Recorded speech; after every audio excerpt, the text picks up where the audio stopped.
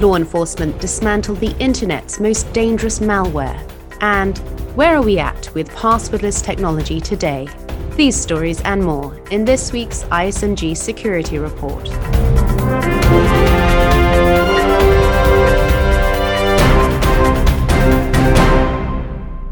Hi, I'm Anna Delaney. Cybercriminals worldwide faced major blows this week as law enforcement agencies dismantled the internet's most dangerous malware, known as Emotet, as well as disrupting the NetWalker ransomware gang. So how does this change the state of play for ransomware gangs? Could their dominance be on the wane? Matthew Schwartz, ISMG's executive editor of Data Breach Today in Europe, investigates. It's been a busy week for law enforcement actions targeting cybercrime gangs, and specifically the notorious Emotet botnet, as well as the NetWalker ransomware operation. This week, in a multinational crackdown on the Emotet botnet, Europol announced the arrest of multiple suspects by Ukrainian police, as well as the seizure of hundreds of servers and the sinkholing of the malware's command and control operations. Cybersecurity experts say the crackdown on Emotet has dealt a huge blow to the cybercrime operation. Emotet first appeared in 2014 as a banking Trojan, but in recent years it's been retooled, for example, as a way to gain unauthorized access to victims' networks, and then this access gets sold to other cybercrime gangs. One tie-in, for example, involved Emotet gaining access and then installing the TrickBot Trojan for the TrickBot gang, followed also sometimes by the Ryuk ransomware. Authorities say their seizure of hundreds of servers should put a dent in Emotet's operations. Of course, members of the gang who are still at large might take the code and launch a new effort, or someone else could pick up the Emotet banner. But experts say that at least in the short term, this operation was a success. It wasn't just a disruption, but a takedown, with suspects literally being put in handcuffs. In a separate multinational law enforcement operation effort that also came to light this week, authorities have been targeting the NetWalker ransomware. NetWalker is one of a number of ransomware as a service operations, which have been incredibly lucrative and partially to blame for the increasing surge in ransomware gangs' illicit profits. In a ransomware as a service operation, developers share ransomware executables with affiliates. It's affiliates' job to find targets to hack, and preferably, of course, high-value targets who might pay the biggest ransom. Every time a victim does pay, the operator and affiliate share in the profits. So as part of the NetWalker crackdown, authorities in Bulgaria have seized a dark website, meaning it's only reachable via the anonymizing Tor browser, that was used by the gang. The site facilitated communications with victims. Hopefully, this also means authorities will soon be able to issue a free decryptor to all victims. In addition, a suspected member of the gang has been arrested in Canada. Sébastien Vachon Desjardins, who's Canadian, has been charged with obtaining more than $27 million in profits as a result of this ransomware operation. The Justice Department says that earlier this month, it also seized $500,000 worth of cryptocurrency, which it says comprised ransom payments made by just 3 of NetWalker's victims. As that demonstrates, the potential profits from ransomware remain massive, and unfortunately, more victims continue to pay. And therein lies the problem. With such massive profits to be made, it's no wonder that many criminals have been retooling for ransomware-enabled extortion. Blockchain analysis firm Chainalysis, for example, reports that from 2019 to 2020, ransomware gangs' profits jumped by at least 311%.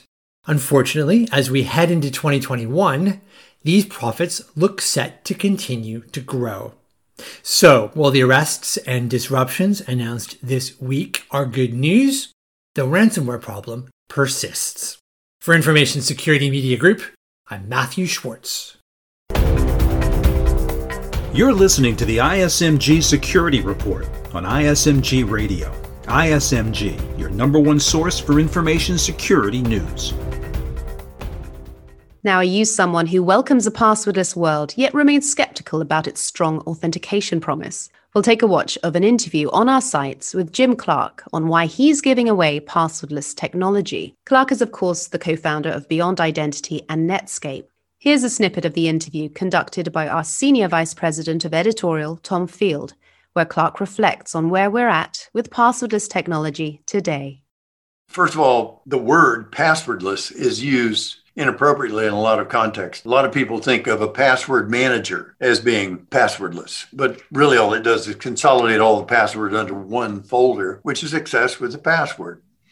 Some people refer to multi-factor authentication mechanisms as passwordless, but that isn't password either, because you have to input a password and then you get challenged with a little code and you have to use that in some fashion. But in fact, you can make it completely without a password. And that's what we do. It makes use of the hardware security modules that are built into all hardware today, device hardware, endpoint hardware, from the PC to phones, no matter what the operating system. So it's time. It's time to move on and start using really more advanced technology. But at the same time, you got billions, multiple billions of passwords out there and used by people for every God knows what. And it obviously drives people crazy. All you have to do is mention this to an ordinary consumer and they say, wow, when can you make that available? I would die for it, because they keep these lists of passwords everywhere, or they use the same password.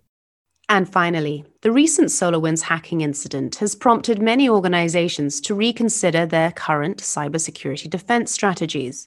There's been a call to be more creative and make greater use of deception technology. Here's Frank Downs, a former National Security Agency analyst, who's now the director of proactive services at cybersecurity company BlueVoyant, for his take on how defenders can use deception technology to ward off SolarWinds-type attackers. Well, it's going to take a lot to ward off APTs, advanced persistent threats. But there are a lot of tools that are available, one of which is deception technology. So deception technology was used primarily in the attack itself in this instance. But that's not to say that the defenders can also implement deception technology.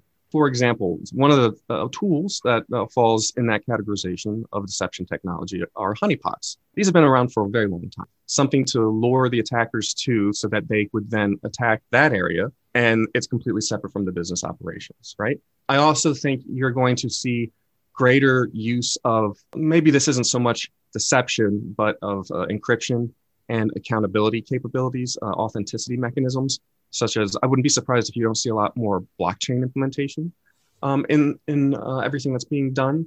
But there is always going to be the use of some kind of obfuscation and deception mechanism by these companies in order to protect their own IP, to protect their business operations and so forth. And I think you will see that more highly leveraged now, but also on both ends, all right, both ends of this equation.